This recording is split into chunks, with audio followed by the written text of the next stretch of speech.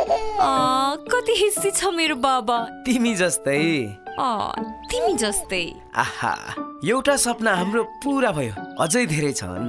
अनि हाम्रा ती सबै सपना मिलेरै पूरा गर्छौं। हाम्रो बच्चाको स्वास्थ्य अनि परिवारको खुसियालीको लागि हामीले समयमा नै गर्भान्तर गर्न परिवार नियोजनका साधन प्रयोग गरेका छौं। त्यसैले त ढुक्क छौं। हो, बच्चा र आमाको स्वास्थ्य अनि परिवारको खुसियालीको लागि सुत्केरी भएको 45 दिनभित्रमा नै उपयुक्त परिवार नियोजनको साधन प्रयोग गरी कम्तीमा 2 वर्षको लागि गर्भान्तर गरौँ। सेवा र सल्लाहको लागि नजिकैको स्वास्थ्य संस्थामा सम्पर्क राखौँ। राष्ट्रिय स्वास्थ्य शिक्षा सूचना तथा सञ्चार केन्द्र, USAID र सुआहारा। भन्छिनामा परिवारकै स्वास्थ्यका लागि।